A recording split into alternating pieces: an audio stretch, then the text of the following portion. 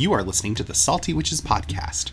I'm your host, Austin, and I'm joined by Mike, of course, as always. Hello. So, tonight we are doing a fairly heavy episode, it is my understanding, on some issues that have come up recently that, we'd like to hope that we were over, but apparently we're not. Apparently we're just not over it. And so I'm going to issue a trigger warning right now. We are going to be talking about violence. Not just violence in the terms of the new God of War video game. No, I'm talking about violence against marginalized people. Specifically right now, the shooting that happened in Colorado at a gay club. Because Jesus. Well, so yes, you are correct. Our topic for tonight is, our topic proper tonight is actually magic against human violence. And I think it's good, you were just mentioning this, Austin, it's good for us to clarify at this point that we are in no way, in talking about this on this episode, in no way are we trying to say that magic should be the only way that we handle this particular issue, right? We need to handle issues that we see with violence in, every culture and community in our world. We need to handle this, of course, in very mundane, practical ways, right? We need to vote. We need to rally. We need to do what we can to build community, right? Punch your local Nazi.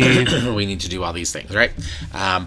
But we are, once again, we are a podcast devoted to this discussion of witchcraft and spiritual practice. And so we are going to be talking about magic and using magic as a weapon against violence. And you mentioned the attack on, was it Club Q, I believe it was? I think so, yeah. Club Q in Colorado Springs in the last couple of weeks. Of course, we did not do an episode last week because of a holiday. But we also, I don't know that I personally was really in the best frame of mind last week to really record an episode on particularly this topic. I think I was still feeling very angry and hurt. And also, I think just tired. This it just seems like with each year we just go further back. We're not progressing anymore. We're just taking huge steps backwards as it would relate to human and civil rights. But anyway, so we are going to be talking about that. But that is not the only issue that we're dealing with or seeing around violence recently. We still are, though we don't really see it talked about much at this point. There is still a huge war going on in the Ukraine. Mm-hmm. The government, the theocratic government of Iran, is still doing what it can to oppress and silence its citizens, right? This is just something that's happening everywhere. This is just the world that we live in, and it's really unfortunate because we have at our fingertips the means to just be kind people and kind to our fellow man, and unfortunately, that's not how that works because it's always about power or it's always about who's swinging the bigger bat between their legs. And it's always men. It's always men, though there are some horrible female politicians out there as well. We really do. It's funny you say that because we live in a world now through the progress of our science, our medicine, our technology, and the systems that we have in place to fairly and effectively distribute wealth. We have it within our means right now to live in what could, in essence, be as damn close to utopia as I think humanity would ever get. And this is going to make me sound like a socialist or a communist, maybe, in the eyes of some of the conservative idiots who don't know what that really means. But I'm pretty sure none of those listen to our podcast. But I'm just going to say it is my personal belief that the reason that we continue to see so much struggle in our world really is, to be honest, because of all of the wealth hoarders in our world. We have people like Elon Musk, who is a garbage human being. He's a piece of shit. He should die horribly. But people like him and his ilk who are wealth hoarders, and I know he likes to call himself a billionaire, and if we're being technical, yes, he does have billions of dollars, but he's not a billionaire, he's a wealth hoarder. And if you are a wealth hoarder, you are a garbage human being, and you deserve to die. Anyway, we are, to be clear, we are talking tonight about violence associated with what we commonly view, we're not talking about violence really that we most commonly associate with crime. though these are all absolutely crimes against humanity. Okay, we're not talking about like street crime. We're not talking about violence in this capacity. We're talking about violence that is a component of the bigger agendas and coordinated efforts by certain people, governments, militias, whatever you want to call them, churches, whatever you want to call them out there, to harm particular communities of people who most likely are already marginalized in some way. So I wanted to kind of talk about a little bit of the, I'm going to wax philosophical for a moment, Austin, because I'd like to kind of pick your brain on this a little bit, because I have to check myself on these ideas sometimes. I know that my moral compass is more than slightly skewed, and I tend to think about some of these things a little bit differently, maybe. But on a societal level, I think from the time that we are very small, most of us are taught that, you know, violence is bad, right? From the very young age, we're all kind of told, like, don't hit, right? Don't do these things, right? This is not good. And while I want to say I think that it is important that we are given those lessons, that we are told that, you know, violence shouldn't be the answer to all of our problems, I also want to say that I don't personally believe that violence is necessarily a no-no. You know, I don't agree with this idea that violence is something that we should never, ever see as an option. And I know that's going to sound, that idea, saying that, I know that's going to seem like that's going to run very contrary to the topic of our podcast tonight, okay? But, you know, I'm leading you somewhere with this, I assure you, okay? But I kind of think that violence and to behave violently, I think it's something that actually is inherent in our behavior as humans. Well, yes, we're animals. Exactly. I was wondering if you were going to throw that out there, you know. And I like to, when we talk about this, you know, we talk about, you know, humanity being something that we could describe ourselves maybe as like the divine animal, right? In that we are animal and primitive. Still, anybody who hears this who's like, primitive, what are you talking about? We're now into the holiday shopping season, and I can't wait for the stories of all of the people getting trampled at Walmarts to start to roll in if they haven't already. And you want to talk about primal Neanderthal behavior? You look at a bunch of people trying to be the first one into a Walmart on Black Friday. Anyway, people die. We kill people for the latest toy, right? Or the whatever the door buster deal is, right? And think nothing of it. Yep. Right? Anyway, and I want to be really clear. I'm not trying to applaud or excuse violence in human behavior. It seems to me, based on knowing the way that we work as humans, it's inherent. It is, and we haven't really seemed to evolve part beyond of our DNA. It yet, right? It's a part of our DNA. It's a part of every animal's DNA. When any animal, any sentient being, is provoked, it triggers the fight or flight mechanism, the flight or flight response. And depending on the just nature of that animal, they will fight or they will fly. Taking something as simple as like a dolphin. Dolphins can be really freaking violent. They can be really violent, but they can also be very sweet, and they can also be very docile. Yeah.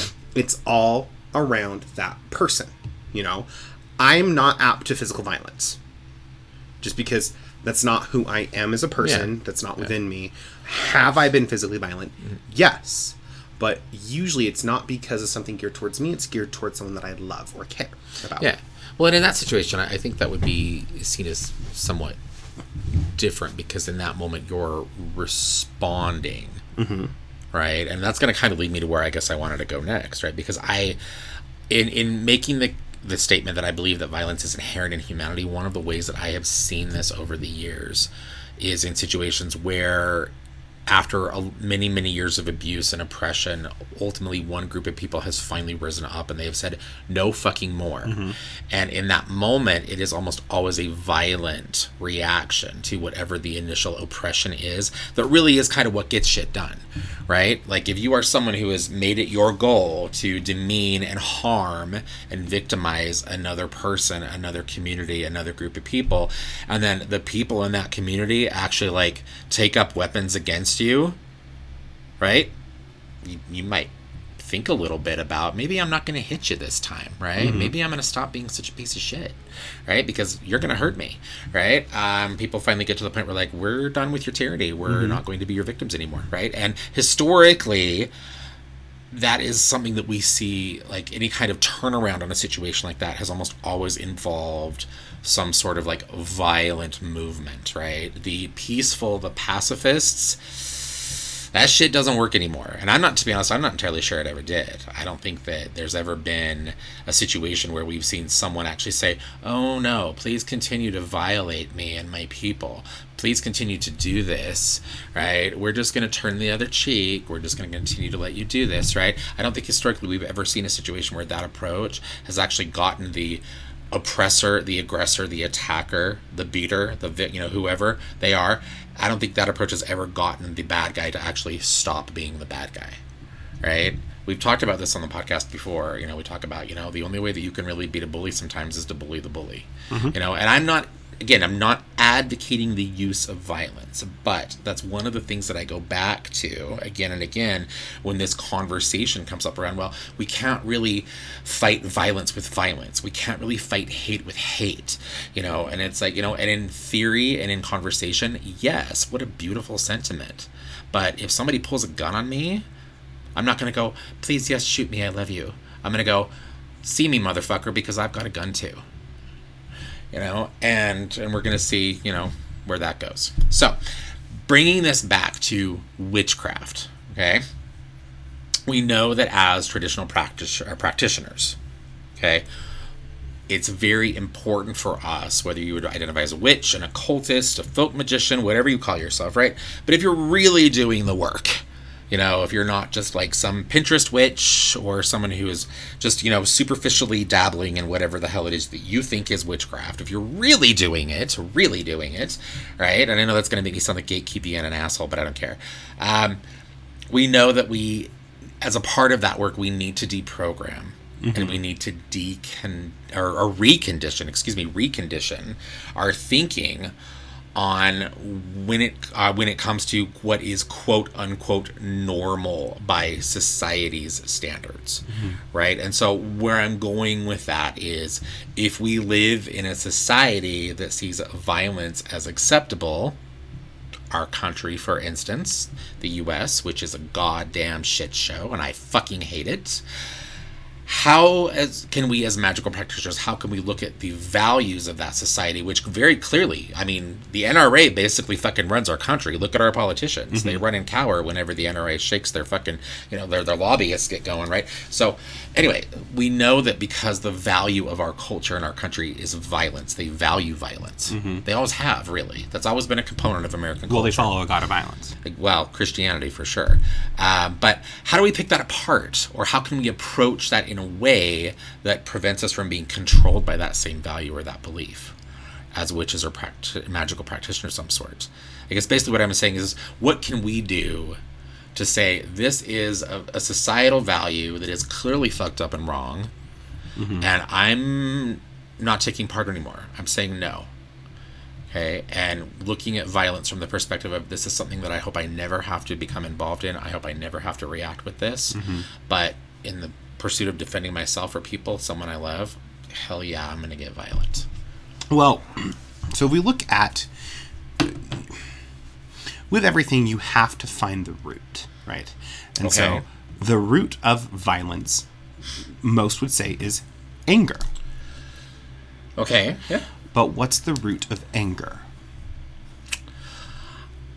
Well, if you look at, I'm gonna actually, I don't know that this is really still something that would qualify like in contemporary behavioral science, but I know several years back, like when I was in college, and that was a long time ago, but when I was in school, the theory at that point was that hateful behavior, which usually yields violence, was rooted in anger, but it is anger that builds from fear. Yes. I actually think that's still true to this day. Okay. I'm a witch. We all know I'm a witch, right? What? What? I know. But I'm also a Reiki practitioner. And are you saying you heal people with Reiki and there's hate? Is it hate key? No. Oh, okay. Not hate key. Okay, gotcha. But the principles of Reiki are, the very first one is for today only, anger not. And when you're learning level 1 Reiki, what you're doing is you're going through the process of what is that, right? For today only, anger not. Anger is an illusion. rooted in fear. Because it is. If I'm getting angry because... We'll just use a very odd example I'm going to put out of the top of my head that has never happened, actually. But let's say we had a teacher at the shop who did something, who was teaching something, and I got angry because of how they were teaching it. I'm not angry because I think they could do better. I'm angry because I'm afraid of how that's going to make the shop look. I'm afraid of what that's going to make the rest of us look like. Okay. It's not or potential damage that could be happening to the students. Or potential and fear of damage that could happen to the students. So that's why I would be angry, not because I'm angry.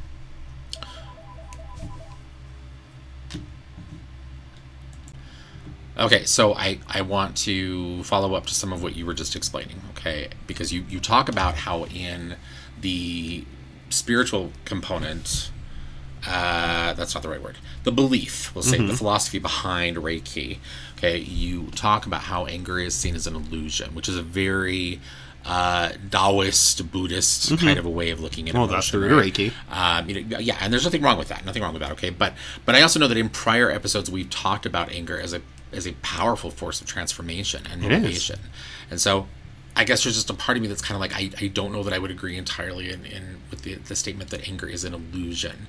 Because I think if we can harness it in the right way, anger can actually really help us get shit done. Well, it can, but still, what we'd be doing is transmuting that anger into something productive. Because just sitting and fuming and being angry is not productive. So it would therefore still be an illusion. It's an illusion of what we're actually dealing with and the potential of what we can actually move forward with. Okay. All right. I'm gonna. Okay, moving on. Okay. All right. I'm not disagreeing with you necessarily, but I also kind of am. No, I get where you're coming from. Because when I teach my Reiki class, everyone struggles with that one. Yeah. Particularly because usually I have a whole bunch of witches in my class, and these are all witches who have taken like all of our other classes. I'm like, so it's bad to be angry? No, it's healthy to be angry. Yeah. But anger in and of itself is rooted in fear. Fear what? Fear of insecurity, fear of failure, fear of whatever. Yeah. Right?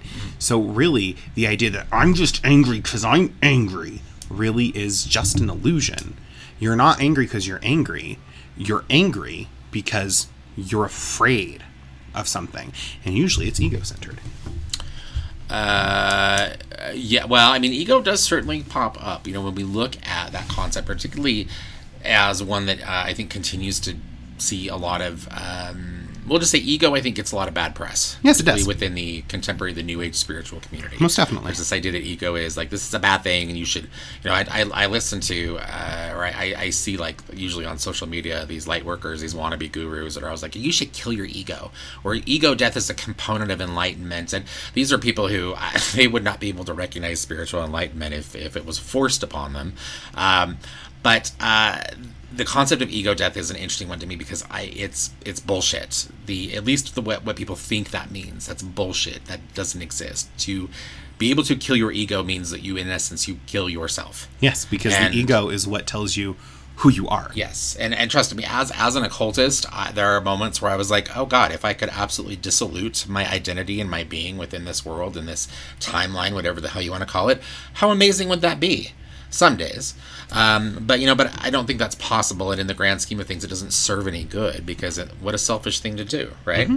Anyway, so in talking about that, though, I think it's important to look at, yes, ego can certainly be a factor, because ego is something that is very much a component of survival, right? We have to have some awareness of self. We have to have some concept or value of self to determine that self is worthy of or deserves to be safe, right? We have to understand, like, this is something that could harm me, right? And I don't want to be harmed, so I'm going to do something to react. I'm going to run away, right? Or I'm going to, rear up and make myself look real big, so that whatever it is that wants to hurt me is maybe it'll be afraid and it won't hurt me, right?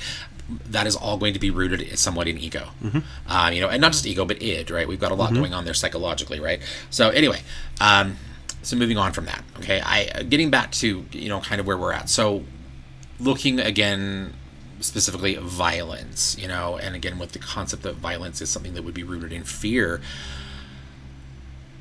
As magical practitioners, Austin, what can we do? What can we do to really look at and address fear? And I don't mean particularly in the context of violence. I'm just talking about fear as something that is a natural. We feel this. It's not something that we should try to get rid of because we can't. Well, you already said it. You feel it.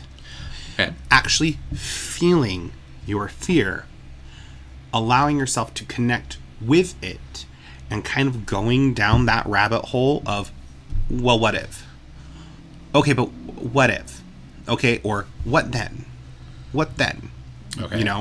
Doing some philosophical exercises. So you're doing like the exercise that the Stoics used to do. Yes. Gotcha. Okay. That really does kind of bring it all into perspective.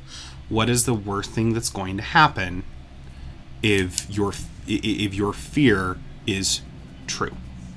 Yeah. Okay. And because very often it isn't. Yeah. Right. Yeah. Now, when we're talking about fear around things like politics, those things are very true. They are very real. And that is something we do need to be afraid of. That is something that fear needs to be transmuted into something productive, not something where we just sit by and light a candle and fling energy at it and put Supreme Court names and lemons with salt. Yeah. You need to do more than that. So I'm going to say, as much as we're going to talk about how we can magically approach this, I'm going to reiterate. If you want to see change, get the fuck out there and vote. It starts at your local level. Well, I mean, as far as the voting is concerned, a lot of people do and did. And we had, I think, a lot less damage done to our democracy at the midterms this year than I think a lot of us were anticipating. Thank God. Well, I'm also talking about locally. Well, that's what I'm talking about. We're talking about the people that are here at home or near home who are the ones that are kind of dictating the flow of the country outside of Washington, D.C., right? Yeah. Well, and even closer to like your city officials. Yeah. Not just we're in Salt Lake City, so therefore we need to focus on the bigwigs in Salt Lake City. No, we need to focus on even closer. Who does it in our jurisdiction? And we need to focus on them magically, because that's what's going to get it done. Yeah, that's true. It really, people talk a lot about like grassroots kinds of movements, right? And you're right. Sometimes being able to, light the fire in your backyard first, and then set your neighbor's house on fire. No, I'm just kidding. Don't do that. But anyway, okay. So one of the things that I wanted to talk about, because we are focusing so much on physical violence. Physical human violence as it would relate to actual like gunshots are being fired, people are being beaten, bombs are being dropped, right?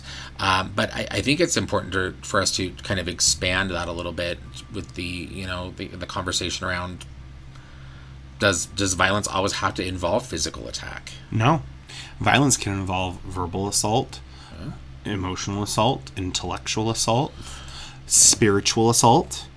Well, I think we see, a perfect example of that, when I talk about this, and this is always a conversation that comes up when I'm dealing with usually like a very new witch or someone who is really trying to process a lot of confusion around things like, the law of return, or your karma or these kinds of concepts, right? That we know are so horribly misunderstood. But in having conversations with people and talking about, issues like this where, if someone attacks you, you are within your right to return that attack, right? Yes. And talking about that, and they're like, well, violence, blah, blah, blah, blah, blah. Anyway, but in talking about violence as something that doesn't have to be a physical force, one of the examples that I always like to try to draw people's attention to, because this is something that's relatable, people can see this and get it, right, is the phenomena of trolls and incels that we see popping up all over the internet, right? There's not a social media platform out there now that anybody is a part of that does not have the trolls running around on it, right? And these are pathetic keyboard warriors who usually, for the most part, I would say at least the majority of them, they're all talk, right? But there is impact to the things that they say. There are things that they can do, things they do. Ha ha ha. Sorry, I'm getting tired and stupid. There are things that they do that, with cyberbullying and things, doxing people and things like these are violent actions. You didn't have to pull the trigger on a gun. You didn't have to raise your fist, right? All you had to do is type a sentence out and hit enter on your keyboard, and you have violently attacked someone, right? Because you just don't know who else might possibly follow up on that, right? So this is I think an issue that we see happening in that. We also see this right now being a huge issue. We know, particularly when we look at the situation that happened at Club Q in Colorado Springs a couple weeks back, we know that one of the things that was happening that was leading up to that act of gun violence that occurred and affected the LGBTQ plus community, right? Leading up to that was a lot of very hateful rhetoric from politicians, mostly far right, conservative politicians, and they call themselves they're right conservative politicians, and really we know what they really are. They're fascists. They are really kind of working toward a theocracy, or they would like that, except they don't really have any real concept of what religion really is, because most of them are probably the least Christian people possible. But they do love to wave that flag, right? Yes, and so many of them even are openly now. You've got idiots like Marjorie Taylor Greene, who I swear to God, you want to talk about a closet lesbian? Marjorie Taylor Greene is definitely a lesbian. I'm sorry. I get my gaydar goes off, and it's not just a gaydar thing, it's a psychic kind of a thing, right? LGBTQ plus people have a very different energetic wavelength spiritually. And every time I look at that woman, I don't even need to be in the same room. Every time I see her fucking cave woman face pop up on my TV or my computer screen, big old lesbian. And there's nothing wrong with that, except she's a fucking hypocrite and a liar. And she has built a political campaign for herself off of making harmful and hurtful statements and doing hateful things against the LGBTQ plus community. So all I'm going to say is there's a special place in hell for that bitch. Anyway, but people like her, Christian nationalists, hellfire pastors. What's the name of that fucking church? Stone Beacon? What is it called? Where they do their videos of them all over the internet. They were like, gay people should be put to death, blah, blah, blah, blah, blah, blah. Westboro? Pastor, well, they were one of them, right? Except Westboro kind of imploded a few years back. They still exist. But I think once Fred Phelps, the guy that he ran that shit show, died, I think that like their vitriol kind of waned a little bit. They're still just as hateful, I'm sure, but they're not as public about it. But you've got idiots like that Greg Abbott fool, who definitely is witches in the Waffle House. Yeah, right, what a moron. Waffle House witches. He's not even really a pastor. The man has like no real formal biblical training, at least none that I've been able to determine. Most of them I think he's got like a certificate from like some Bible college, but what does that even mean? Most of them nowadays don't. He took an Udemy course on how to be a reverend. Anyway, but the man's clearly a fool. And for him to be as preoccupied as he is with what gay people are doing in their bedrooms, once again probably tells me that he's probably also a huge closet case. Yeah. Because otherwise, why would you care? Your God sure as hell doesn't. Anyway, back on track. These people, though, these are usually the people. They're not throwing punches. They're not pulling triggers. Not physically, but verbally. Oh God, they sure are inciting a hell of a lot of other people to do it. Exactly. What they're doing is they're manipulating. Yeah, they're planting the fear in these people, right? Because they spin that story like the thing that we're hearing from these people now, the thing that's really blown up in the last year at least is, like LGBTQ plus people were all groomers, right? Just because we want to actually be able to claim our identity, right? We want to be able to actually say or identify as, yes, I'm gay. Yes, I'm trans. Yes, I'm whatever the hell I am, right? And even that is somehow grooming Ma and Pa Kettle's children. Right? And, and it's ridiculous. Though I will tell you this, most gay people were like, kids, there's a reason we don't have them. Well, I know a lot of gay people who do have children. Oh, well, good for them. Actually, most of my lesbian friends at this point have children. Good for them. And a lot of gay men adopt children too, right? Or we go through processes of surrogacy. Anyway, it doesn't matter. The issue isn't children. Okay, the issue is the lies and the stories that these people spin to try to back their agendas, and that's exactly what this is. And you can bet at the end of it all, because at the core, not only are these people totally riddled with fear or ruled by fear, they are also ruled by greed. And many of these people build very powerful political platforms and very wealthy churches for themselves with this shit that they spew. Because all you need to do is plant fear in someone, and they will do whatever they need to get you to defend them. Yep. right? Including give you every red cent that they have, right? So, that being said, okay, let's talk about the idea, again, of using magic or some form of spiritual power to kind of turn some of these situations around, right? And you kind of touched upon this a little bit at the beginning, but I do want to talk about this because I think that this is something that I hear a lot popping up in the witchcraft and occult communities, right? And I know you've heard this too, right? You've heard this too, okay? But there's this idea that something like spell work, something like magic, something like whatever you want to call it, prayer, who the hell knows, whatever you identify it as, right? There's this idea that it is impossible or that you should not be focusing on impacting or affecting change to community. You said this yourself a moment ago. You're like, focus on what's close at home. Focus on your leaders and your political powers here close to home, right? And yes, absolutely, right? But is that to say that you couldn't still do a working or that you couldn't still try to focus power in a way that was going to ultimately create some sort of change or manifest change in an entire community? No, I think you can do that. But it's going to be more effective if you don't spread that power too thin. Well, absolutely. You know? Yeah. I do believe in the law of contagion.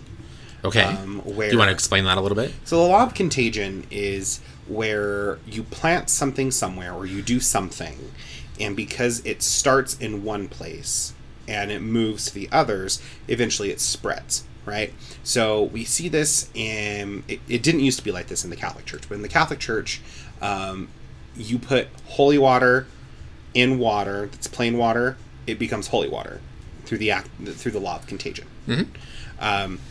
Just like if you put a bottle of water out in the sun, it's sun water. And then boom, moon hits it, it is contaminated and is now moon water, you know? So that's what the law of contagion is. So no, you can most definitely do it to affect a large group, but you're going to find that it's going to be more effective if you focus first on a small group.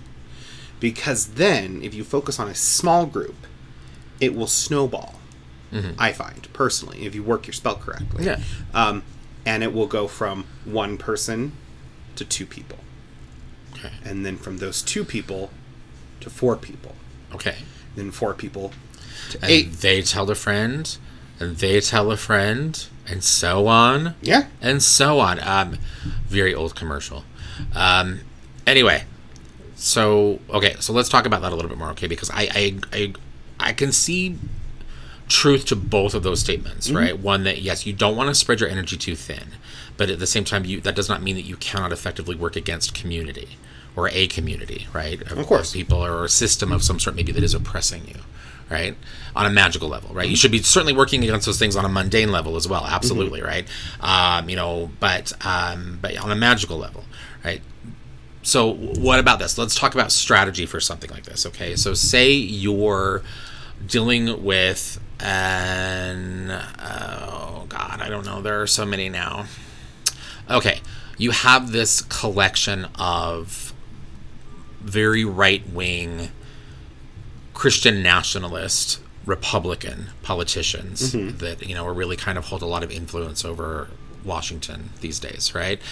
And and there are many of them, right? You've got like the angry turtle McConnell. You've got what's his name, fucking McCarthy. I mean, my God, what an appropriate name. He would like to take us back to the McCarthy era.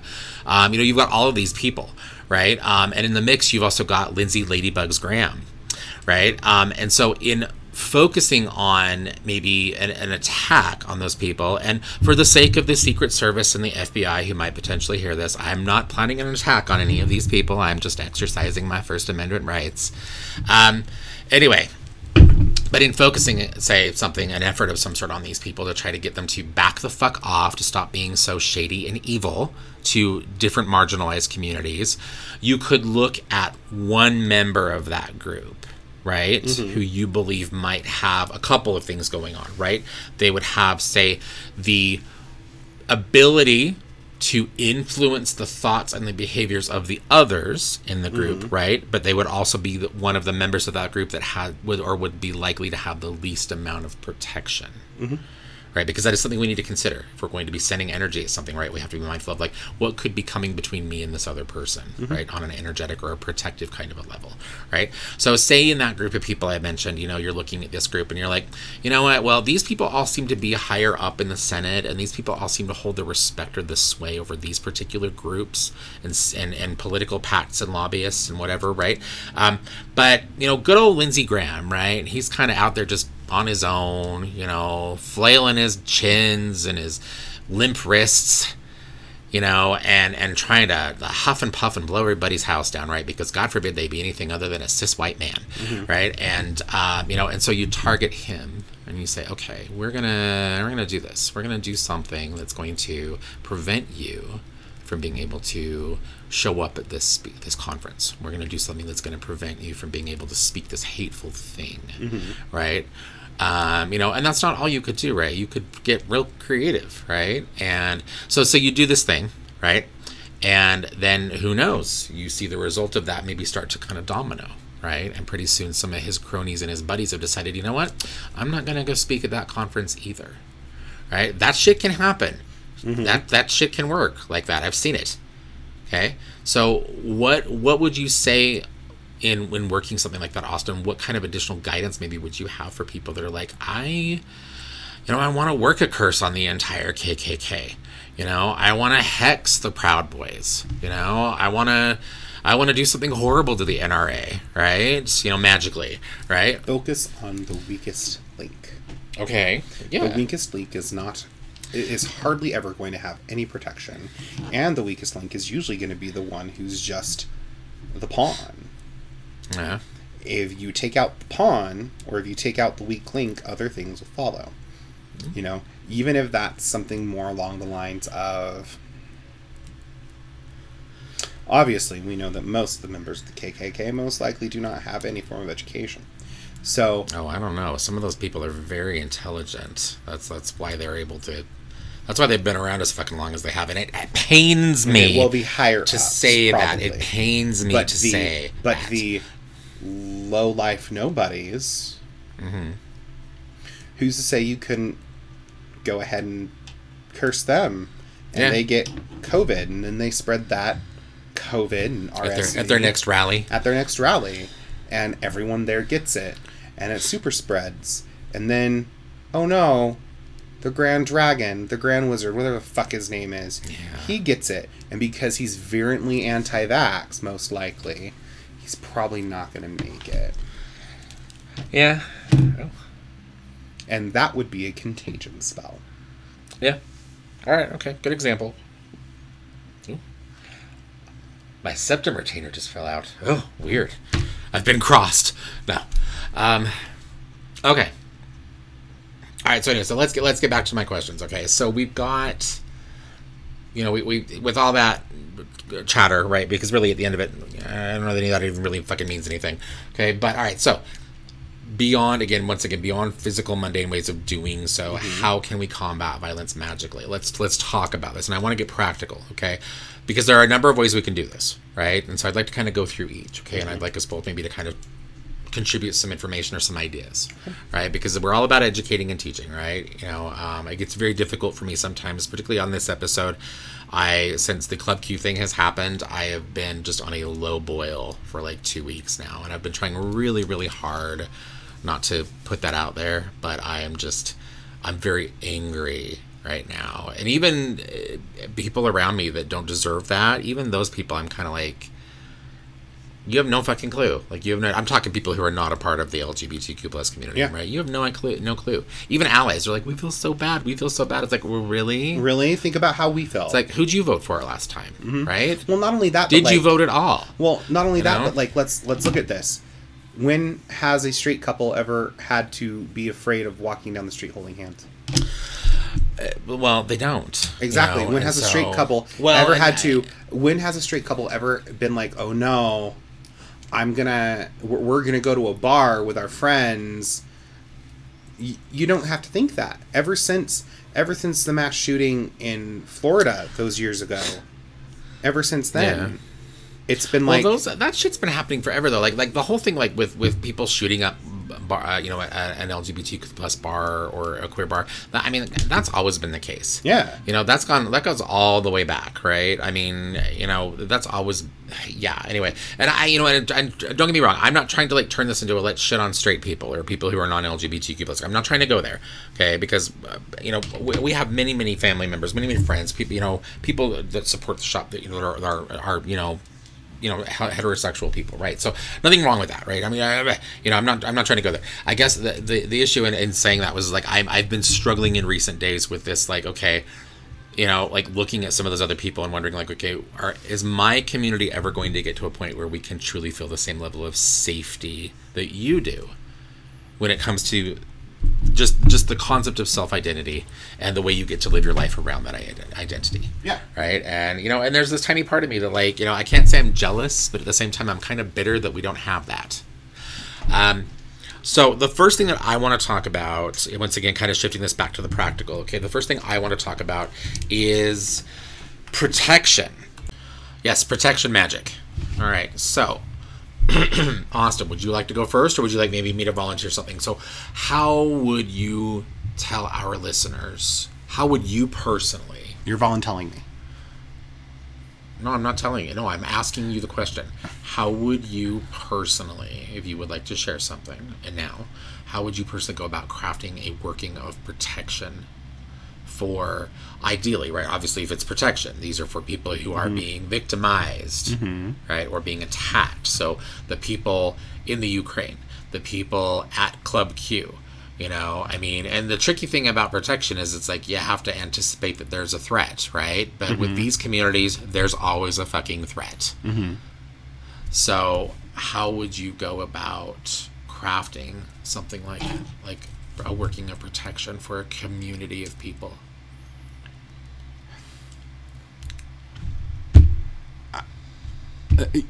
Kill the patriarchy.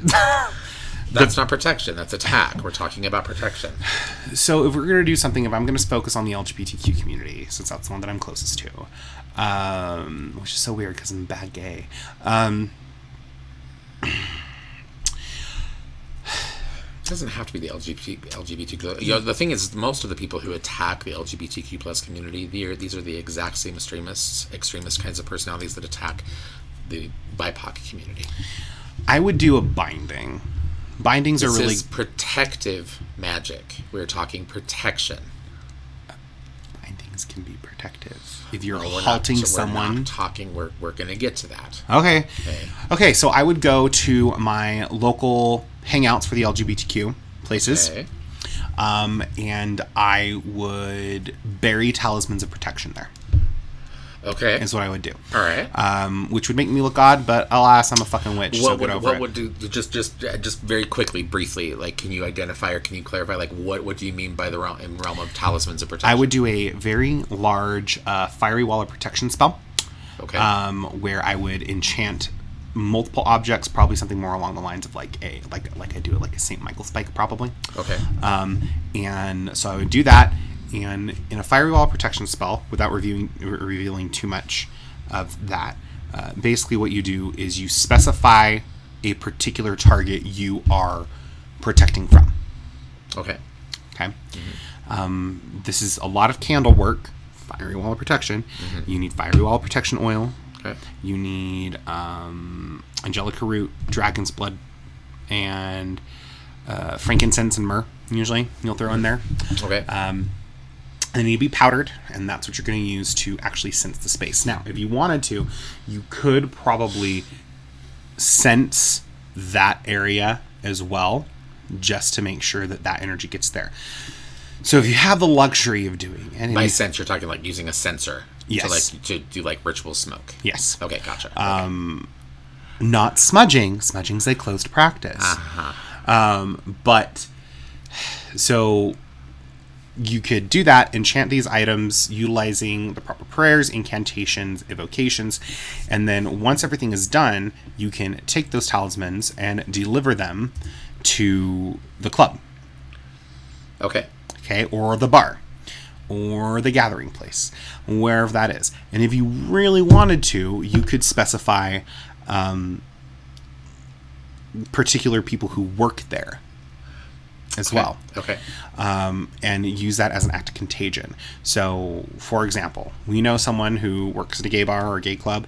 I could enchant a firewall protection thing and hope and pray that this person would wear this when they go to their job. I was just going to ask, like, that would be, like, you could approach maybe people, say that maybe they were working as bartenders. Yes. At that bar, right? And you could, and it could be something really simple, right? It doesn't even need to be a witchy kind of a thing, right? It could be like something as simple as like a pin that they might wear on, oh God, what do they call it? A lanyard, right? Like, but you've enchanted or have charged that pin like this is protective, right? This tiny pin is like a tiny shield, right? And every time you wear this while you are in this space, this is going to create a network or a web of protection around this space. And everyone you connect with and interact with receives that protection. Okay. Excellent. Okay. That's what I would do. Another thing you could do, I know everyone loves their jar spells. Jar spells can be very effective. You could do protection jar spells in the sense of like naming the jar for that place. Okay. And then putting things in the jar that would be innately protective and representative of that space, and then consistently working that and letting it build up a charge consistently. Okay. Okay. Now for the Ukraine, I'm going to sound like a bad witch, but that's a little out of my wheelhouse. There's so much more that we could be doing. I am not physically present there at the Ukraine, so it's hard for me to deliver spell items. But what I can do is I can have my people talk to their people, for lack of a better term, and see if there's some way we can deliver that. You say protection, but who are the people who need the protection the most? Well, and you do need to figure that out. You know, right? And the Ukraine is really, to be honest, probably for this particular conversation, the Ukraine is probably a poor example because we're not really dealing with one community of people in the Ukraine. Though I realize that's what it is. We're dealing with. I mean, that's a country, right? You're dealing with a country that is under a violent onslaught, a war from another country with a horrible dictator who also needs to die horribly and burn in hell. So we've got that going on. So again, probably not the best example, but I think given, say if you were someone that was in that area of the world, right, and at the very least you could do maybe some of similar things to what you were just describing. So like around maybe the village that you live in, right, the town that you live in, right, like I'm going to do something to consecrate this particular space. This will be the one space in town that doesn't get bombed. This will be the one neighborhood in town that doesn't get raided by Russian soldiers, right? This will be, and you can do those things, and those things can work. They do work. Okay, all right. Now I should say you could also petition patron saints of that area. Yeah, absolutely. I mean, there are some people who are like, saints, Christianity, but you have to understand that the masses there aren't going to understand witchcraft most likely, so you'd have to petition those saints. But if you petition those saints, you're going to need a go-between. You're going to need a spirit that you work very closely with to help act as a bridge. Well, I think, it's fair to mention, since you bring it up, that saints, if for some reason saints aren't your jam, that many of the pagan gods, many of the deities that many of us in these alternative spiritual communities, many of those deities that we work with, also are patrons to particular physical areas of the world. When we teach the course on Hecate that we do there, we talk about the epithet of Hecate Zerinthia, right? And the only reason that whole epithet exists is because there's a tiny little mountain town in the Mediterranean named Zerinthia, and Hecate Zerinthia watches over Zerinthia. Right? And that was it. She was given a whole brand new title for just this one little place, this one little town, right? And I don't think Zerinthia even exists anymore. I don't think the town exists anymore anyway. If it does, it's not called Zerinthia anymore. Although there is still a Mount Zerinthia, I believe. Anyway, but there are gods that are that will lay claim to particular areas. It's like, we protect this area, and every culture will have those. You've got gods in Kemetic religions that are like, the Nile is sacred for these reasons. Don't fuck with the Nile. And the villages around that area usually are also going to be within that god's protection, right? So you can appeal to those kinds of spirits as well. But it has to be more than, here's a chime candle. Oh yeah, this is going to be big work. Especially if you're not... If your entire spiritual practice of working with a deity consists of, oh, I drank half my coffee, here, Persephone, you can have the other half, because we're like best buds and you totally understand that I'm like super low on energy and have the big sad. Okay. If that's your entire spiritual practice, as much as this sounds ableist, I totally get it, but please understand this. If you're going to work on a bigger level, you have to think bigger. You're going to need to do a lot more than that. Yeah, you have to think bigger. Understand that when you are focusing your magic and your power on a larger scale, bigger things need to happen. A fucking chime candle is not enough for all of the Ukraine. Yeah. A fucking chime candle or a tea light is not enough for every goddamn club or BIPOC or LGBTQ plus individual. We know you have a particular personal issue and vendetta, I would go so far as to say, against chime candles. No, I don't. I use them. I work with them. They're great for offertory things and quick on-the-fly spells. But if you are focusing on a larger scale, you should probably use something that's going to last longer than 15 minutes to an hour. Well, I think that's, you know, we've touched upon this, and we in prior episodes, and we do this quite a bit as a coven here. We ally with other covens and other groups of practitioners around the world. We've done that successfully in the past to help combat fires in Australia. We've done that a few times, you know, and so I would say to those of you maybe who are new to this kind of territory as it would relate to your magical work, don't be afraid to network. Don't be afraid to get onto some social media sites. Don't be afraid to get onto Reddit. Who knows? Whatever the hell you use. What are the young people using these days? Discord? Is it Discord and Twitch? It might be different. I don't know. I'm old now and I can't keep track of this shit anymore. Anyway, but don't be afraid to get on some of these things and to network and to get other people to do that working with you, because all of those additional focuses, all of that additional intent will absolutely fuel your spell. Those worldwide spell efforts work. All right. One of the things I was going to suggest in talking about protection over a particular space, you know, and whether this be something like you know, Club Q, a queer bar, you know, whether this be an abortion clinic, right? Whatever it may be, right? These places that are always targeted by these violent fucking white Christian men, right? White Christian men. Well, the abortion clinics are usually white Christian women, but the white Christian women are also definitely a huge part of the problem, because they enable their men, if nothing else.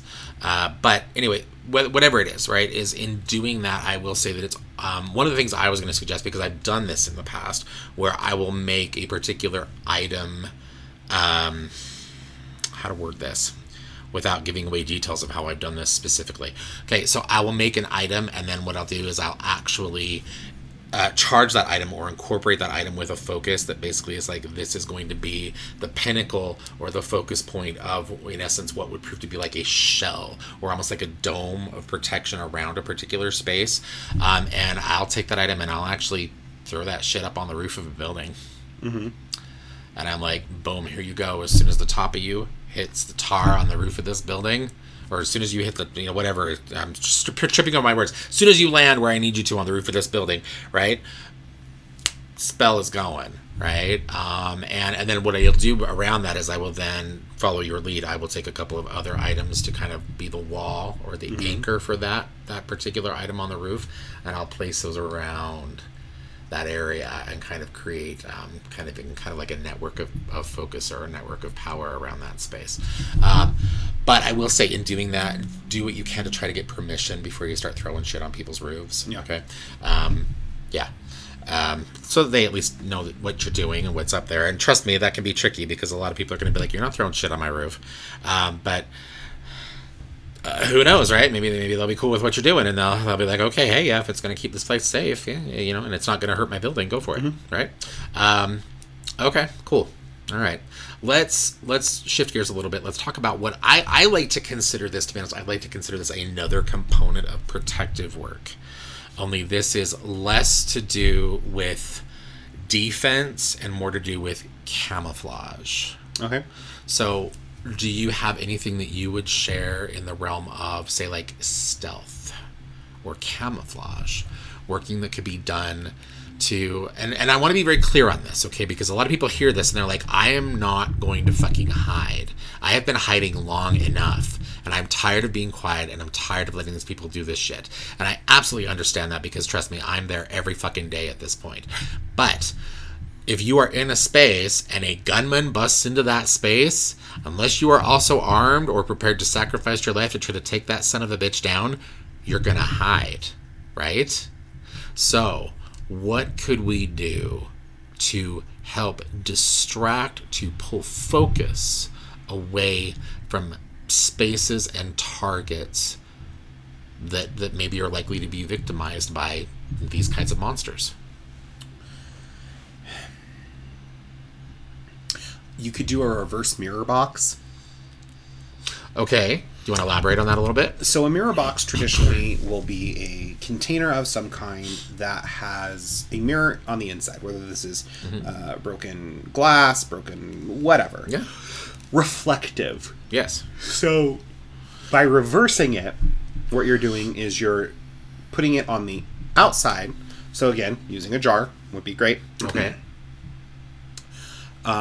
And then naming that jar for that person or that place. You could do this with the poppet as well. Okay. And then applying that reflective coating, basically. And as you're doing that, whatever coating you're using, the idea is that when anything looks at this, they just see themselves. They don't actually acknowledge that there is another thing there. Okay. It's a glamour, essentially. Yeah, that's what this is. It's yes, this something would absolutely that be glamour work. Yeah. If you were bullied and picked on in high school and you were kind of growing up as a witch, and like me, I am not a physically violent person. I'm less likely to get into a physical altercation than I am to get into a magical altercation. Magical altercation, I'll fuck your bitch up. I don't give a shit.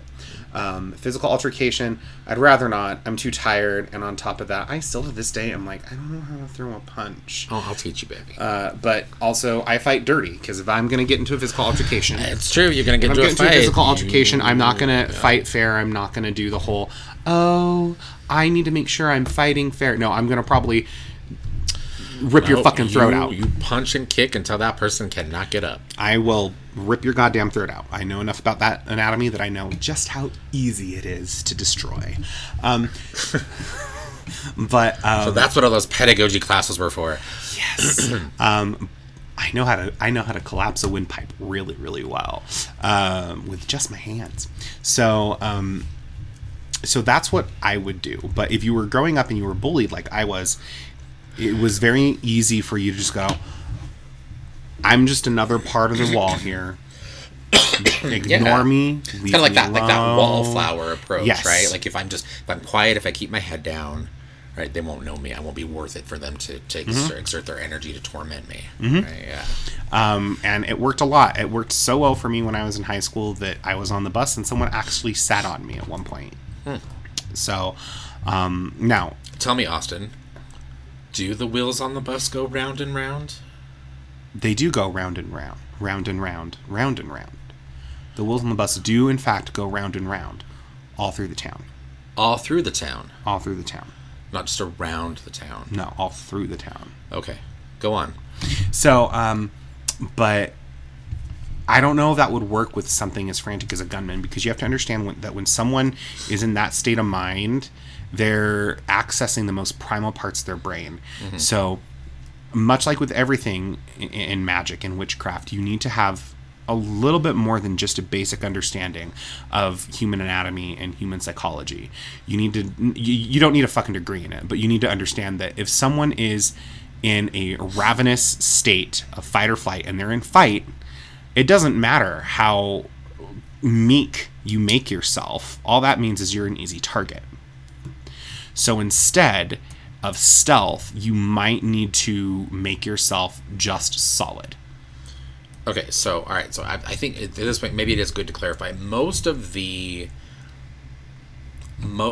we're going to be talking about in the realm of magical work in these, or against these kinds of situations, is really, to be honest, it is preparatory work. Yeah. Right? These are like contingencies or things that you do in advance. Right? Yeah, I'm going to say if you're in a situation where a gunman has broken into wherever you're at and they're shooting people, yeah, that's probably not the time to fucking try to work a spell. That's the time to try to find a way out of the fucking building, right? But Who knows, right? There is, if you're focusing on a location, you could do something that's more around like confusion. See if you can create like a net of confusion that's only activated. It's a contingency spell. It's activated when that type of energy is brought in, and when that person or thing or individual or spirit, whatever, is brought into that space, it's almost like a sense overwhelm where they get very confused, foggy, disoriented. I've seen some really good effect with that just on personal wards. I remember there was one time where my dad came into my room. This is before my dad and I had a really good relationship like we do now. But he came into my room and he was in a mood. And like as soon as he crossed that threshold, like he just got this look over his head and it's like vertigo hit him. Okay. And it was like, you can't really throw a punch if you can't stand up. So okay. And a lot of that comes from knowing what parts of the brain, body, and energy body you need to focus on. Yeah, that would take a little more knowledge, I would think, to focus that kind of working on someone. I mean, for something like that, you're going to need a little more probably training and familiarity with some of these systems and things. What would you do? One of the things that I've liked to do over the years when it comes to stealthing, and I know the instinct when doing that kind of work is to focus on the self, but I also have seen pretty good results in focusing on the person that I'm trying to avoid, right? And in that situation, usually what I do is I will do something to limit their senses. So like I will use something, again, say like for instance, right, like maybe like a poppet, right, and you deliberately do something after you've tag locked that poppet and you've got some of the stuff in there, and you've really have built up the charge, you've done the work to make that poppet the focus, right, the tether, the anchor, and then I'll do things like I'll block out that puppet's eyes, or I'll seal off its ears. You bind its hands, you bind its feet, right? You talked about binding earlier, right? And this is one of these ways where I could see like, okay, this would in essence this would be a bind done for protective work. Right? Well, you could also do something along the lines to make your energy feel more akin to their energy, which means you're most likely going to go unnoticed. Yes, I will say yes, that can be a strategy that can work, but I'm also going to say, just speaking for myself, usually these are people that I really, really don't like, and the thought of making my energy seem like their energy makes me want to barf. Yes, I get that. So, or in essence, cloaking yourself. Yeah, I get it. Yeah. It's like it's like when you go hunting. You douse yourself in what is it? Deer piss, right? So that when you're hunting other deer, they they don't realize, oh, you're not a deer, right? Anyway, so okay, all right, okay. Let's move on. What about, we're kind of shifting into something that would kind of be, again, kind of along the lines of what I was just saying, with focusing more on the enemy, or who would, I guess, kind of be perceived to be the enemy, right? Because this could get tricky again if you're doing this in a way that's kind of like where you're preparatory, or this is a contingency, you're doing this in advance with the hope, obviously, but maybe sometimes the idea that this could be a risk at some point, right? You have to be careful in the way that you would craft an item like this, or do a working like this, because it would need to be a bit open, right? Because ultimately you might not know exactly who your target would be, right? But what about something along the lines of, say, like again, silencing your enemy? Doing something, and to be clear, let me clarify that. Something that would rob your enemy of the power that they have to be able to take action against you is really kind of what I'm talking about here. Oh, well, we have the good old cow tongue curse. Well, yes. I mean, and if we're talking about, again, human garbage bags like Marjorie Taylor Greene, yes. Doing something to bind her hideous tongue, oh God, yes, amazing. While I'm at it, let's do a few other things to her, because she really fucking deserves it. But I'm not just talking about the way these people speak. Okay, that certainly is a big one, right? Because most of these people are cowards, and when it comes to actually doing anything to really cause harm, they're all talk. They wait for the crazy people who listen to them to do that. Right? But what could we do, say, to limit someone's ability to really, again, to take action against someone, to really to victimize someone? What about, doing something, say, like, we're going to bind you, we're going to do something that is going to maybe influence you to make this decision rather than this decision. You can also do right? a cotton ear spell. Exactly. Where basically you would create a puppet of said person and stuff the ears. You would have to make ears. You could also just use a jar. Jars work just as well. And basically fill it with cotton and mineral oil. Yeah. And the idea is that no matter what, it's not going to land. Yeah.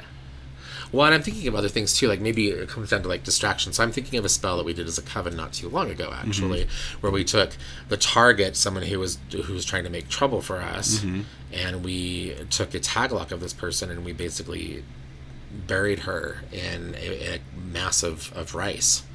And the focus of that was basically like, until you count every grain of this rice, you will be powerless to work against us. Right. And, and that was a component of that working, and so I think even something within the realm of just distracting these people, like, let's give them another boogeyman to chase for a while. Right. Why don't we focus this hateful, angry person on, who knows, maybe the evils of, God, I don't know. That's tricky, right? Because they're the ones that are usually behind all the evil. So it's difficult trying to get them to target something evil because, in essence, in doing that, they're basically just harming themselves. I'd have to think on that a little bit more, right? But basically doing something to get them to leave you alone, right? Okay. Now, we know that some of these people have some sort of protection around them, right? If we're talking about some of these political leaders, they do. Because they've got the backing of a lot of the conservative occultists that work for the government. And I know that might sound conspiracy theorist to those of you listening to this, but I assure you, the government of pretty much every major country, the monarchy, the presidency, the premier, the prime minister, whatever the fuck they call themselves, the parliament, these people, they have occultists and witches and magical practitioners on retainer. They do.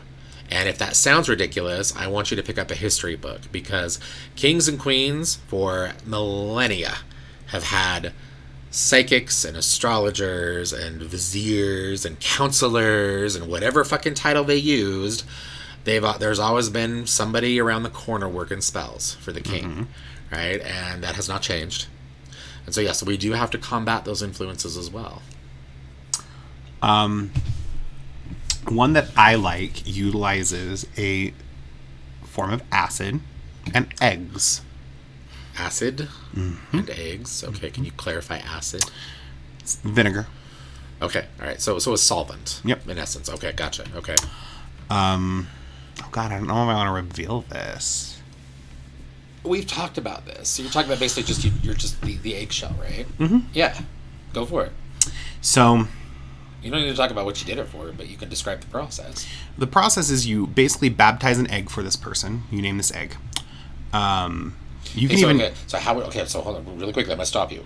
So because again, we're looking at potentially like focusing on a contingency, say for something like a random gunman that might shoot up a gay club, right? Okay. So you don't have a specific identity. You don't have a specific person to focus on. So in that situation, what would you baptize that egg for? I'd baptize it for, just like you said, the attacker. Okay. So whoever means me harm. Anyone that would bring violence to this space. Yes, anyone that would bring violence, harm, and hatred to this space. Okay. Okay. And basically, you'd baptize this egg. Okay. You could, if you're doing it generally, then you could draw on the egg and make this egg look mean and evil and scary. And then you could anoint it with some sort of baneful oil or a blasting oil. Okay. And then you could even use Four Thieves vinegar. Four Thieves vinegar is really, really good at causing dissent among enemies. Okay. It's great for protection of a household and space, but it's also really good for baneful work. Yeah, that's true. And then you would put that egg in there, and as you're pouring the vinegar and chanting over it, and adding other things that are really good for attack. You could add nails. You could add fucking dead spiders. Whatever you're doing, and filling it up. Your all your protections fade away. The minute you attack, the minute anything happens, this fades away. You come in, and if you're wearing a Kevlar vest, it's faulty. If you have a gun, your gun backfires on you. Things like this, whatever it is. And then you could plant that in the place that you're trying to protect. Okay. Yeah. And then if you remember where it's at, just make sure you go and you continuously feed it. That's the thing that you need that a lot of people forget, is they do a set it and forget it, and then they forget it. And then, months later, they're like, oh yeah, that spell I did. When you get reminded of a spell you did, that's probably a sign from your spirits, like you should probably go feed that spell or do something to focus them a little bit more on that. Yeah. Or there could be something wrong with your spell. Mm-hmm. All right. Okay, this one is one that this is so hard because we dealt with this situation in the last couple weeks after the Club Q shooting, where we had members of our own coven contacting us, mm-hmm.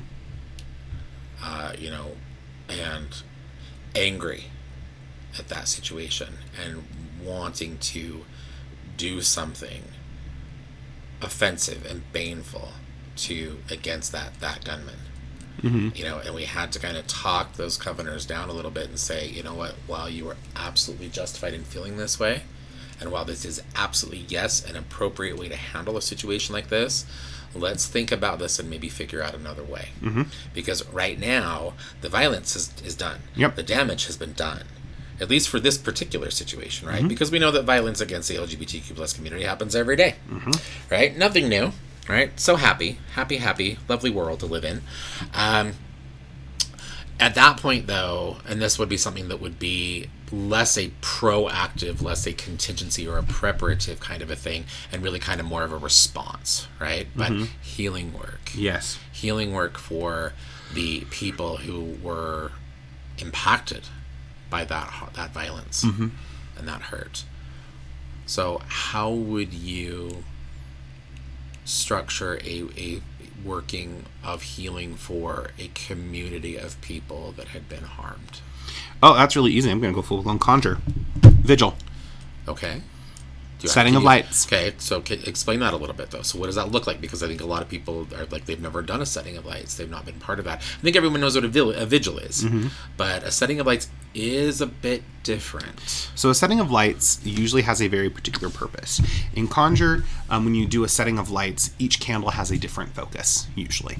These people want this, these people want this. It's basically a candle spell. But what you do with a setting of lights, and it's focused around healing of a community, is you need pictures of those people. You don't need pictures, but you need names. You have to have names of the people who are affected, the family, the people who were killed. And you want to keep your candles to white and like blues, because blue is good for emotional healing. Okay. You want to stick with herbs that are about release, that are about freedom, that are about strength. So lavender for peace, obviously everyone knows that, but then not a lot of people think about things like yarrow. Yarrow is such a good and powerful healing herb because it has a good kick to it. People really don't think about things like this. If this was, I'm just using Club Q for an example, there's a lot of queer and trans people. So Damiana. Yeah. Damiana, which a lot of people associate with an aphrodisiac, but Damiana is also a very potent healing thing, particularly because this hate was structured around someone's sexuality and simply who they love. Roses, but the color of rose is important, Red is for love, but if you want something like this, that's like, we see you, we hear you, we feel your sorrow, white roses. These are going to be offerings to those spirits that you're calling in and acknowledging. Things like hell, if you can get your hands on it, forget-me-nots, rosemary for remembrance, stuff like that. Those are the things you're going to want. And it's not just okay, now I lit these candles and I'm done, I'm going to go about my day. It is, you're sitting for probably a good hour focusing on these things, and you're reciting prayers and names and wishes and sending this out and collectively sending this energy to them. You're evoking individual spirits of these people and saying, I see you. I acknowledge you, and I understand that you are in pain right now, but right now what you need to focus on is you need to let go, so that way you can more effectively work to turn the tides. Okay. Yeah. All right. Okay, I can see that. Yeah. A setting of lights is always a good way to do that. Beyond that, a setting of lights is always a nice way to do that work, because usually a setting of lights, it's easier for you to gather people for that, right? Even people maybe who aren't witchy are usually willing to show up for a vigil. Yep. Right? Yeah. Okay. Ugh. All right. Well, I don't know. I wanted to provide some examples on ways that we could work magically against something like this, but I don't know. What are the obstacles, do you think, maybe to be aware of for something like this? We already touched upon a couple, but in looking at workings like this, what are things maybe that we really do need to consider, when we look at opposing sources of energy? Again, I'm going to go back to my very first comment, and it's, if you have never worked something this big before, if you've never had to flex that big daddy, big mommy, big they them muscle of magic, this is not something you should undertake on your own. You're going to burn yourself out magically, and if you're already struggling making sure the water is clean on your altar, you're not going to be able to complete this huge spell no matter where your heart is at. So for you to first effectively do this type of magic, you need to check in with where you're at.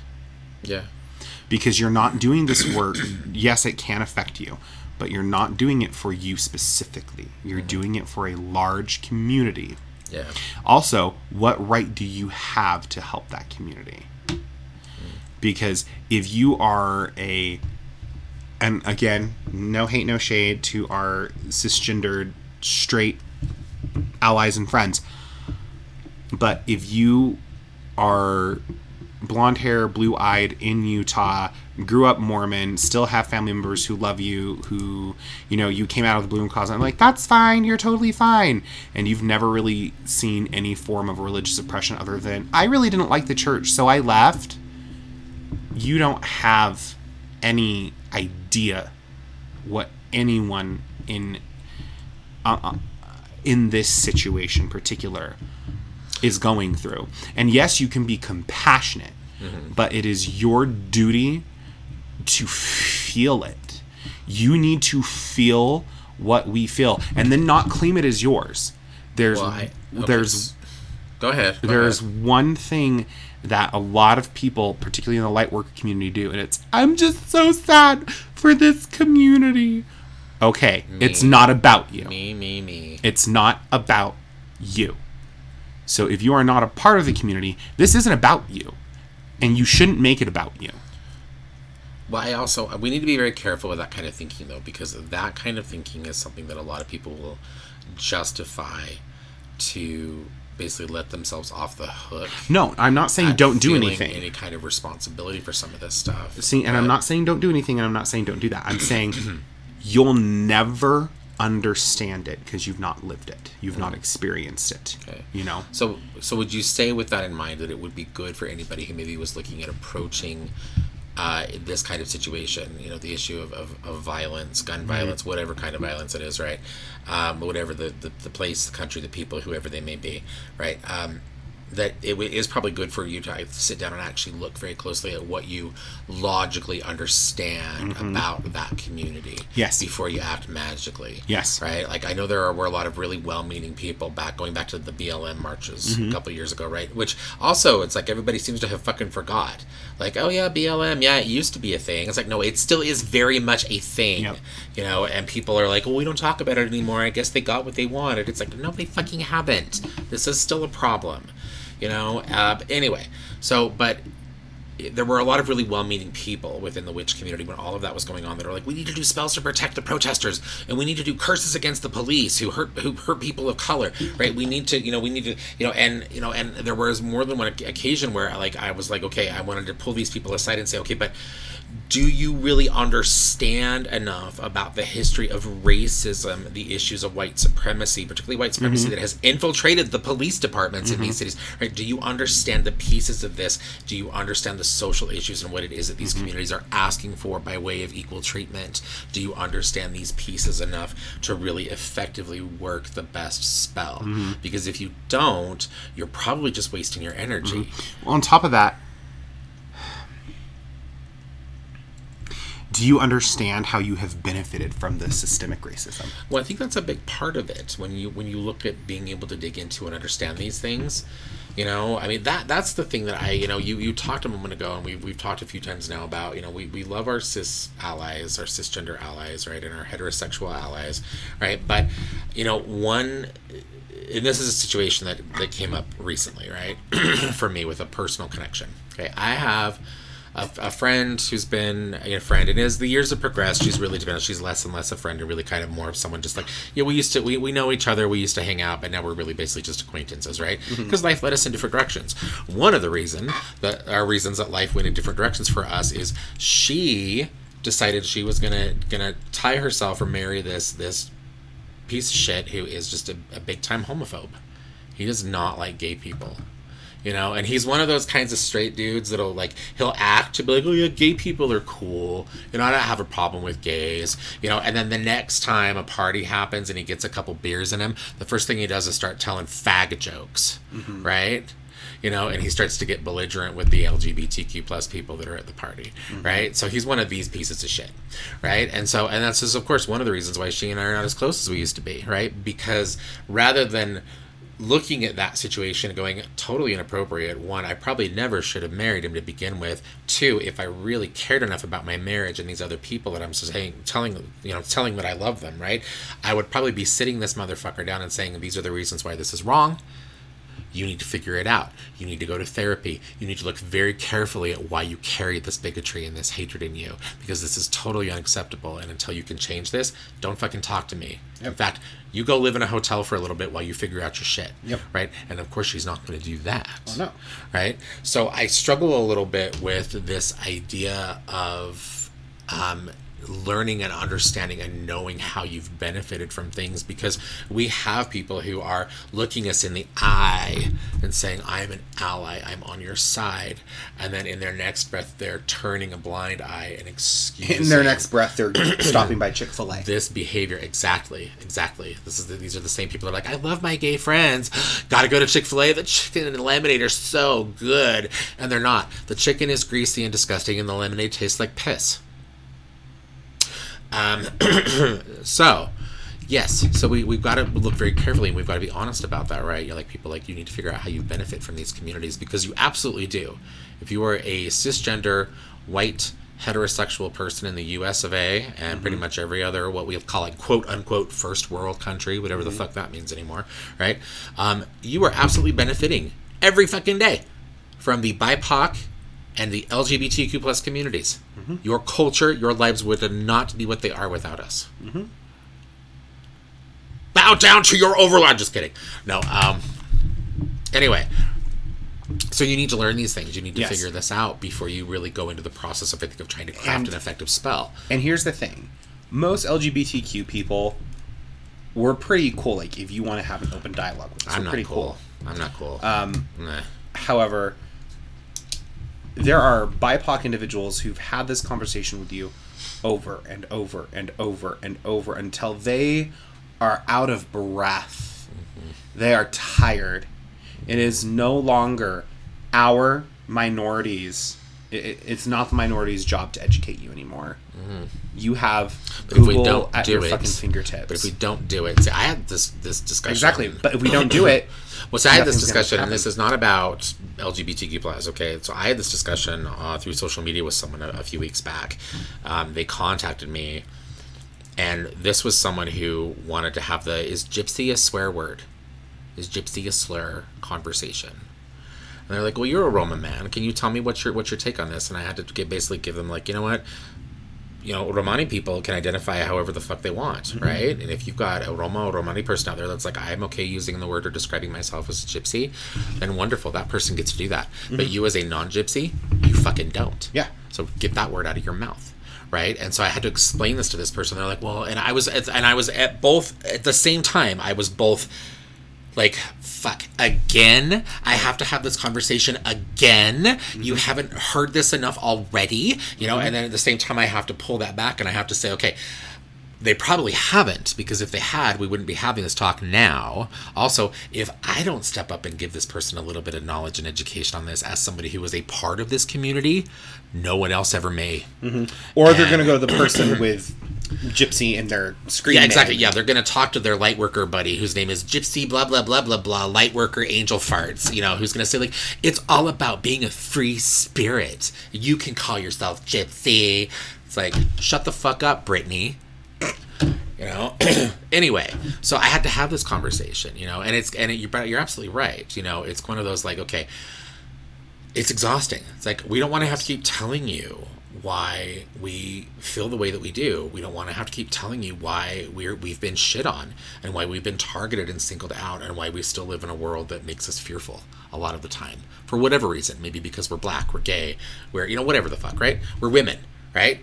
And so, yeah, so it is, we do need to be mindful of that, right? If you're ever, you listening to this, if you ever are curious about someone who is part of a marginalized community, or if you are ever curious about some aspect of a marginalized community, a culture, a practice, whatever, right? And you're considering, like, I'm gonna see if I can track down somebody who's a part of this community and I'm gonna ask them questions about this. Be prepared for a little bit of grief from that person, because most of us are fucking tired of having to explain that shit. Yep. And if you approach us and you're earnest and you're respectful, after we go again, we'll probably still take a moment and we'll probably still explain it to you. But don't make us explain it more than once. Exactly. And respect what we tell you. And if you're not sure, don't do it. Exactly. It really is that easy. Yeah. If you're the type of person who's like, oh, well, I don't know if this is a slur, probably just don't use that word. Yeah. Like, common sense. Yeah. I had to have this conversation in my Awakening the Witch class. Someone called me a warlock. And she's like, no, you're a warlock. And I'm like, ugh. And I was like, first off, I don't fucking care what you call me, but you need to understand the connotations of that word. On top of that, it doesn't actually mean oathbreaker like most people think it does. No, it's a bullshit word. It's a bullshit word, but it does mean like someone who is a sorcerer. Well, now. So, and I had to explain to her, I'm like, so no, I'm a witch. And then she's like, well, I'm a woman and only women can be witches. And I was like, no. Witch is a term that is very gender neutral. You should have asked her, like, what qualifies you as a woman? I love that when people do, like, well, I'm a woman. It's like, well, what qualifies you as a woman? Is it because you, like, what, you have a vagina? It's like, well, there are a lot of trans people out there who have vaginas. Are they not women? Right? Or are they women? Right? Even though maybe they've transitioned to like an F to M. They're no longer a woman, right? They may biologically or physically still have a vagina, right? I love the one that I've tripped up with a couple of women over the years. It's like, well, I'm a woman because I'm, oh God, what do they say? Oh God, it's been a minute. I want one at least. I was like, well, what quantifies you as or qualifies you as a woman? And she's like, well, I'm a woman because I have a period and I'm, and I have a menstrual cycle because of my female reproductive system, and this woman was easily in her 60s. I'm like, but do you still have a menstrual cycle? because I'm looking at you right now, and I can't say for sure, and I don't really want to know, but I'm betting that if you haven't quite yet hit menopause, that you're getting pretty fucking close. You know, or maybe you're on the tail end, because it's different for everybody, right? You know, so at the moment that your menstrual cycle changed, the moment that the menopause hit and you quit having that monthly period, did you cease to be a woman? By your logic, yes, you did. You know, I love to pull shit like that on people because I'm a jerk and because people are idiots. Anyway, I distracted you, or I interrupted you, and I apologize for that. That's what I do, though, don't I? I interrupt you. It's okay. I'm a terrible person. But, you know, so it's exhausting to continue to have these things, especially when you have at your fingertips the ability to simply look it up. There is an app where you can get free books and you can fucking read. And if your response is, well, I don't want to have to do that, that's privilege. Word.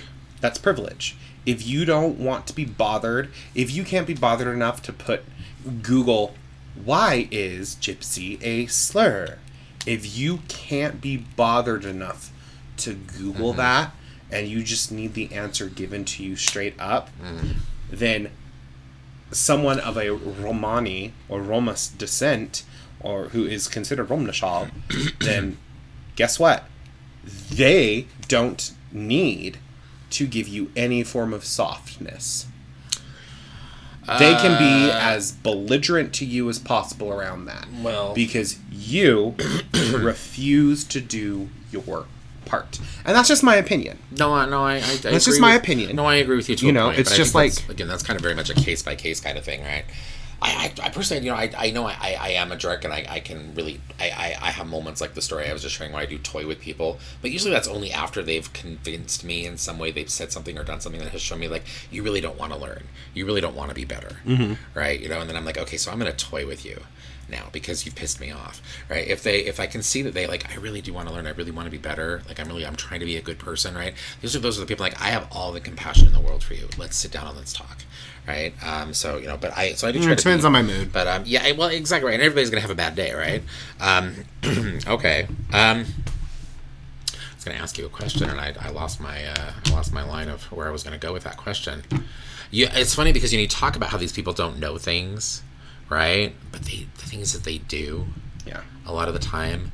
I was standing in line at the pharmacy a few weeks back, right? And the pharmacy over here is horrendous. Oh my God. The person who manages the shop that this pharmacy is in has got to be the worst manager or just a horrible human being, because they obviously have a very difficult time keeping staff, people working there. And there's never enough people in the pharmacy to help you. So I'm waiting in line to pick up my medication. And there are, of course, these two fucking old white farts in line in front of me, right? And they're talking about just random shit, and the one on the left, who had about 3 teeth in his mouth and was clearly an idiot. 3 teeth in his mouth, looked dirty, smelled to high heaven of cigarette smoke. Anyway, that's okay. Anyway, but NBO. He what is the he was a deplorable. Would have been the word that Hillary Clinton would have used. Anyway, he starts going on and on and on about. And this is the thing that cracked me up. Like, I was at the same time, it was one of those weird moments, kind of like what I was explaining a moment ago, where I felt conflict in the moment. I'm like, do I fucking say something to this guy? Because if I say something and he gets belligerent, that means I'm going to have to punch this fucker out in the middle of the drugstore. And I'm going to probably have to go to jail. Right? And I'm not going to get my medication. Right? Or, do I say something and then do I maybe look like the asshole because I decided to, basically attack or critically, verbally, assault this person in a public space. Anyway, right? It was one of those, like, weird, but then at the same time, it was like, I'm like, fuck this dude, and then at the same time, like, a part of me that, like, I had to, like, stifle a laugh because this son of a bitch, he's standing there and he's talking about all the shit that's wrong with the world and all the shit that's wrong with America and all the shit that's wrong with Utah and our country and our city. And, of course, who does he blame? The damn Mexicans. there weren't so many fucking Mexicans, blah, blah, blah. They're just sneaking over the border and they're bringing drugs and crime. And he's just spouting the whole Trumpian Republican bullshit, right? That raise the wall kind of mentality. Yes, meanwhile, right? he has 3 teeth, which means he's probably on meth. Who the fuck knows, right? Anyway, but he's going to, the thing is, though, and the reason why I say I have to stifle a little bit of a laugh is before that son of a bitch said that, before he started going, the damn Mexicans, right? Before he said that, he had to look around. Like, he looked around. Like, he turned around and locked eyes with me, and then looked past me, and then looked at the aisle over here. Like, he had to check. He's like, oh, I gotta make sure there isn't a Mexican or a Latino person in the area that might possibly hear me being a racist piece of shit, right? So they know they're wrong. They know the way they think is wrong. Mm-hmm. They're not gonna change, right? But they know they're wrong. And so I think about that, and that's just the latest example of a situation I had where some ignorant piece of shit like this garbage bag human, some ignorant person like this, they do this, they carry these beliefs, and they know they're wrong. They know they're wrong because if they didn't, they wouldn't look around the room to see who else is going to be listening to me talk this idiot, this bullshit, right? So, I should have punched that dude in the fucking back of the head, man. Then I would have been spending Thanksgiving in jail. I would have supported you. We would have bailed you out. Anyway. God, somebody is blowing up my cell phone over here. Good Lord. I have rambled on enough, and we are at over an hour and a half in this episode, and I don't know, I think we've provided some good answers. This episode, for at least some of the ones we've done recently, has been particularly fiery. And a lot of that's on me. And if you have hung out for the last hour and a half, I apologize for all of the swearing and the anger, but I'm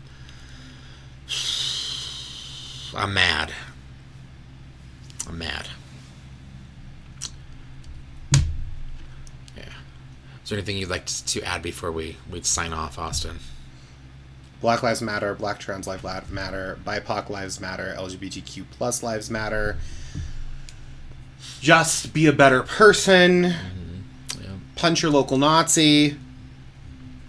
We talk about that a lot, and I'm going to actually say, like, be very careful about punching Nazis. While it's always a good thing to do, flat your local Trump tires. Make sure, of course, that you're very careful in doing that, because we live in a country where the Nazis aren't the ones that go to jail. You are. And most of the time, the Nazis are armed. And because they're cowards, very rarely do you find them by themselves. They usually have a bunch of buddies with them. Yeah. And they are violent by nature. So, yes. So, fuck pacifism. Do violence against the violent. But be very careful about that, because, again, we live in a country where you will be the one that will suffer. Mm-hmm. So, again, use your magic instead, right? Handle the mundane shit in a legal manner, and then do all the baneful work that you possibly can when it comes to your magical Someone's flying practice. a Trump flag in their yard. You just go ahead and bury a nice little curse there. We have that neighbor that was flying a Trump flag for a while, and the thing is that his flagpole was like right out in the open. Mm-hmm. And he was an idiot too, because like when you fly a flag for something you respect, you're supposed to take that shit down at night, mm-hmm. or in during snowstorms the rain, and rainstorms exactly. and shit. And he wouldn't. That thing was just up at all hours. Yeah, these people who are, I'm patriotic. No, you're not. Yeah. You're a nationalist, Yeah. and you don't understand how any of this works. Yeah. I thought, though, there were a couple nights where I was like, I bet I could walk over here in the middle of the night, and I could. Well, you know that motherfucker's paranoid. Take that flag. That down motherfucker's real paranoid. You know he has fucking easy. security cameras. and Well, shit. probably, but he'd still have to catch me. I don't know. I thought about it, though. He took that thing down, though, when Biden got elected. He took that flag down. I think he knew. He's like, if I keep flying this fucking thing here sooner or later, someone's going to come over here and make trouble for me. Well, but now he has the "Don't tread on me" flag. Yes, which is also yeah. I see that, and I'm like, okay, if you're going to fly a "Don't Tread on Me" flag, that basically tells me that you're still a fucking Trump supporter. It just tells me that you're so scared that you have to sleep with your gun. What are you so scared of? What are these? What is it? Small minds are ruled by fear. Yep. Yeah, I was gonna say. Usually they're not very bright, these people. It's okay. I'll be surprised if we have any listeners to our podcast if we continue to do episodes like this one. Oh well. Like, share, all that great stuff. Send us emails at thesaltywitchespodcast@gmail.com if you have listening suggestions. We had a comment on our Elemental Spirits episode, actually, from someone that really enjoyed that episode. And we touched upon a couple things in that episode where they were like, oh my God, like, it's like you guys were speaking to my life story. So it was kind of cool to get a little bit of that feedback. They were very happy. And they said that we, as usual, we usually make them laugh. Yeah, I have no emails from anyone in the Salty Witches podcast at gmail.com. Well, people are busy, especially this time of year.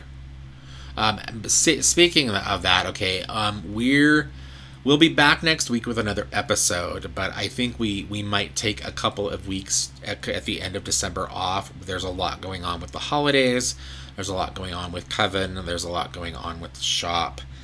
And we may just not have the extra availability to record a podcast. But we'll let you know. We'll keep our listeners updated.